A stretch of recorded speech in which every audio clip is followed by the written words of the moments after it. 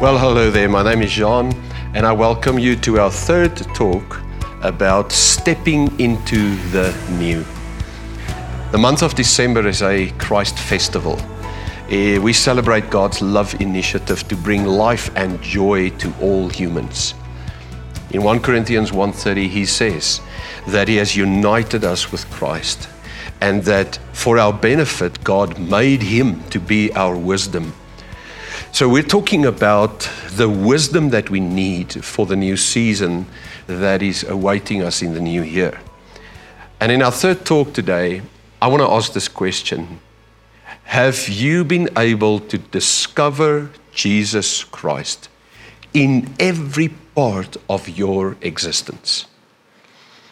Unfortunately, much of our faith has just boxed Jesus Christ into the idea of a Savior.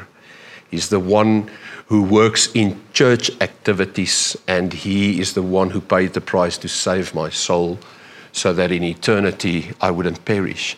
Now, all of that is true, but it's not the whole truth about Jesus Christ. The book of John 1 verse 3 says, "Through him all things were made. In him was life, and that life is the light of all mankind." The life and the light that you and I need for every corner of our existence comes through the gift of Jesus Christ. Let's ask the question again. Can Christ be present in everything I experience, in everything I think, in everything I do? I want to tell you the answer is a resounding yes. Because in 1 Corinthians 10 verse 31, Paul says, whether I eat or drink or whatever I do, I can do it to the honor and glory of God. Well, for today then, I want to focus on a very important statement in Ephesians 5 verse 14, where it says, "Wake up, sleeper, and rise from the dead. Christ will shine on you." You know, in the month of December, it's such an incredible opportunity to reflect back over the last season and ask these two questions. Where have I gone to sleep? And what has died in me? Now, it's important to also look back to the positive questions. What have I learned? What has grown in me?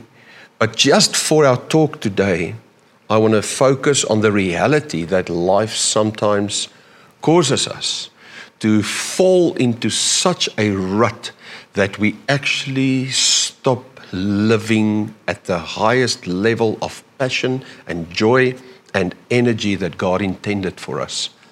We end up just existing, getting up in the morning, going through the motions, just waiting for something to change.